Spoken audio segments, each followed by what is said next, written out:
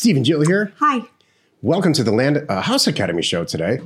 Entertaining real estate investment talk. I'm Stephen Jack Butella. I'm Jill DeWitt, broadcasting from the Valley of the Sun. Today, Jill and I talk about renovation nightmares. Is this not a show? This should be a show. I think it might be. If not, You it mean should just be. like a title on HGTV? Uh-huh. It should be.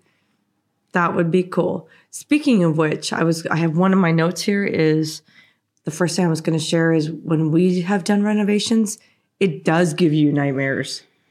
That's a real thing. I'm going to really documented. When we get into the topic here, I'm going to give you a mathematical example of all the things you can do with an asset that really make you money, a real estate asset, and all the things that are setting yourself up to fail. It's basically a roulette situation when you renovate a house. Understood. Before we get into it, let's take a question posted by one of our members on the landinvestors.com online community. It's free. Understood. And don't forget to subscribe on the Land Academy YouTube channel and comment on the shows you like. Where does that come from? It's like, do you feel like you're in the military when we do this show? Sometimes. Where do you rank? Yes, Do you rank sir. higher or lower than me? Oh, I'm way lower. Pretty far down there. Oh, that's strangely attractive. I don't know why. Something's wrong with me. Yes, sir. All right. Luke wrote, responding to tire kickers on Facebook is exhausting. I've developed a system that works well for selling houses with owner financing on Facebook. It could be used for land as well. So it goes like this. Ad goes up on the marketplace. Regardless of who responds via Messenger or what questions they ask, I respond with a couple paragraphs about the price, address, and what the house needs, if work is needed, and then instruct them to drive to the house and call the number on the sign in the yard. When they call me at that number, I know they follow the instructions and are sitting in front of the house. Then I get them inside. Most won't even do this step, and they aren't serious buyers anyway, so it doesn't matter if I piss them off. That's good. This is brilliant. I saw this. Here's why. There's an old rule in sales. Not that I should really be talking about sales at all, because that's just Jill's thing. But if you want to vet people, ask them to do something. It's a kind of a legal thing too. When you have it's customer service more than anything. With customer service, if someone just calls livid about whatever you're selling or why they're your customer and why they're upset, your response can be, I really understand that you're upset. Please do this, this, and this, and we will rectify the problem for you. And virtually nobody does any of that stuff. I do. As a customer? Yeah. I'll do both. Well, yeah. That's because if you get mad, there's a real reason. That's true.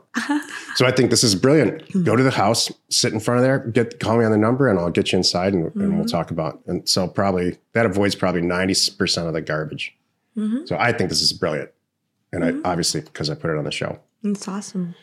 Today's topic: renovation nightmares. This is the meat of the show. Every time I drive by a piece of land, like an infill lot, where it's all built up around it, and I just drive by and I see it sitting there, waiting. That's what I personify it for some reason. It's like just waiting to be improved. And I get a little smile on my face. I get a kick out of it because that's what land is. You buy it, you improve it, or somebody's going to improve it and make it what it's supposed to be. That's called the highest and best use of a concept in real estate. And so every time I see a house that's fallen down, I look down and it's sad. And renovating it from a money standpoint almost never makes any sense. It almost always makes sense to start over, depending on the asset. So you have a choice. If you have $100,000 buying and selling land, you're going to turn that into $200,000 very, very quickly. Like many, many, many of our Land Academy members, $100,000 doesn't get you this day and age enough money to renovate a kitchen and the bathrooms in a house. And if you're renovating kitchens and bathrooms, there's other stuff going on that's structurally wrong. So from a risk standpoint, you have no idea what you're getting into when you get into these houses. And it's almost always twice as much as that you think, money-wise, and twice the amount of time. So I don't know why people continually do this. The only thing people who do this are not money people like we are. They're not data people. Well, they're interior decorators and real estate agents. And maybe it's a hobby. half hobby. So here's the thing. If you, like I said, I wrote down a couple notes here. Is this a way to make money fast? No, it's not. Because most of the time, and these guys will tell you horror stories, we're not making this up. Get on Clubhouse, listen to somebody else's chat about this and what really goes on. And we've done these. We have. And so we've done some really well and really fast. But when we really, again, you probably heard me say this before, when I took a step back and we did the math and the time and the energy, I'm like, I could have made way more money. I would have had all this crap in my hair every day from being on the job site. And I would have just been sitting at my desk. It would have been so much easier. Or I could have done it from the back of the boat. I could have done it from the RV. You think you can get up and travel in the middle of a renovation? Heck no. Because if you don't show, they don't show. You got to really watch these projects. So the downside and the risk of home renovations, as dreamy and cool as it looks, it's a lot.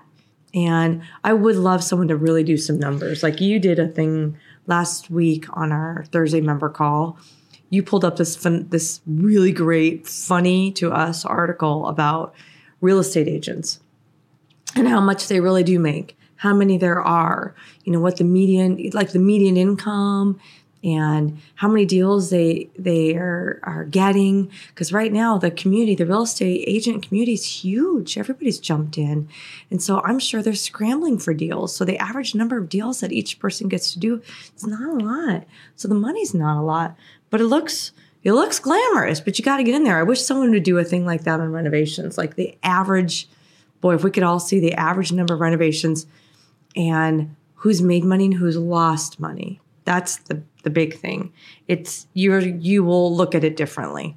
So, and then the only positive thing, if you don't mind, I'm going to finish this and hand it to you, is the positive of this is if it's for your personal use, I totally get that. I totally get that too. That makes sense to me. Me too, because that's emotion. Right. Or you find a home that this is it. I love it. It's got 9 out of 10 things. I love it. It's the bones are great. It's the location rocks. This is awesome. It's good for the school district for my kids. I got access to all the things that I want. The people are amazing. It's got all those things, but you're like, doggone it, it's an older house. It needs some work. All right.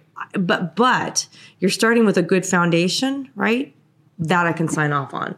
Totally get that. And you're not in there you may be in there to make money at some point, but you're not in there to make money overnight. That's not your goal. So back to that piece of property, while you're driving around, it's just vacant and everything else is built up around it. This is an academic exercise, but I'll make it reality here in a minute. So imagine that you haven't spent $1 yet, but you're just, you get out of the car, you take a picture of it and you're standing there looking at it, not spent $1. What if you did all the research on connecting utilities for a structure, drove to another part of town where they sell mobile homes, ordered one, got it 3 weeks later, and had it installed and on the piece of land, bought the land, installed it, and now you're into the whole thing for $150,000 to $200,000, and it's worth $400,000. And the whole thing took less than 6 months. Why wouldn't you do that? And you have a brand new structure. And if you haven't seen mobile homes lately, you can't tell the difference between a mobile home and a stick-built house. And the whole thing just comes all done. Comes with the appliances. So why would you go through all of that personalization? So granted, very, very many, the truth is municipalities don't allow mobile homes just to be put anywhere. So you have even more control if you take 4 steps back before you do that. Do a bunch of research on what municipalities or what counties allow you to put mobile homes, actually even might encourage you to put mobile homes on lots that are pre-zoned for that. And then you can do the research on the fact that, I know I can sell it for $380,000 because all these other ones are selling for $300,000. You have so much control with new construction. And specifically with modular and mobile homes. So there's, is that sexy enough? I don't know. Probably not. There's nothing sexy about a mobile home if you ask this crew that Joe was talking to on Clubhouse. Yeah. So it just makes so much sense to me to really look at the data first and put a linear plan together to put a mobile home on some property and make some money. You know what? I didn't mean to interrupt you. No, that's it. What if there's like a personal thing that there's a little sense of pride, like I rebuilt this fill in the blank. I don't need to do that. I don't have any sense of I've got to get my hands dirty. I've got to do this. I've got to do that. I'd rather be kicking back with my feet up, with my laptop on my lap, looking at my bank balance. Yeah, me too. So, the way you make money with houses, stick-built houses, is the way these publicly traded companies have figured this out. You buy on the outskirts of town, you buy tons of acreage. Usually it's a farm. And that farm is done forever because they sold, the dirt. Again, yesterday's show was everybody I know in dirt makes a ton of money, is killing it. And so they go in and put 500 homes in there with the infrastructure and the whole thing. And that's how you make money. Right. But you don't make money renovating a house. You really, really don't. The people that have these shows on HGTV make no money doing this. In fact, they lose money. They only just make money on the show. Yeah. It's pretty. They make it look pretty, but I think it's like the Brady Bunch. It wasn't a real family, everybody. I hate to tell you this. Back to 80s TV. I know, you're right. Well, I don't know of a new current family. Who's a new current family on TV that everybody's like, oh, I want to be them. There has to be some sense of there's something Breaking that Bad? we don't. This isn't the dream family of Breaking Bad, everyone. That didn't end well. Okay, I don't know what to say. I don't know why we're analogizing families and renovations. Okay. Why are we? I don't know. I don't know. I guess it's a sign that we should end this. I think, like a lot of things in life right now, or a lot of things on TV right now, I don't think people are thinking this through. I don't think people have a budget at all. Most people that renovate houses. I think that I've heard people say this. It's true. Oh no, we're going to reset the market on this block. This house is going to be this is what chefs think. If I make the greatest food in the world, they're going to find me. They're going to smell it 50 miles down the road. They're going to find me and they're going to put me on the cover of a magazine. Regardless, forget it. I don't know how much this costs. It doesn't matter. That's exactly what's going on. They're going to walk into this house. They're going to fall in love with it. And they're not going to ask how much it is. That's hilarious. That's what happens. I know. If you need access to any sort of ownership or property details, including owner phone numbers and FEMA flood map overlays, please check out parcelfact.com or neighborscoop.com. Created by investors, that's us, for investors like you. Happy you can join us today. 5 days a week, you can find us here on some version of the Land Academy show. Tomorrow is Jack Thursday, as if every show is not. Yeah. I'm going to talk about welcome to your comeback. You are not alone in your real estate ambition.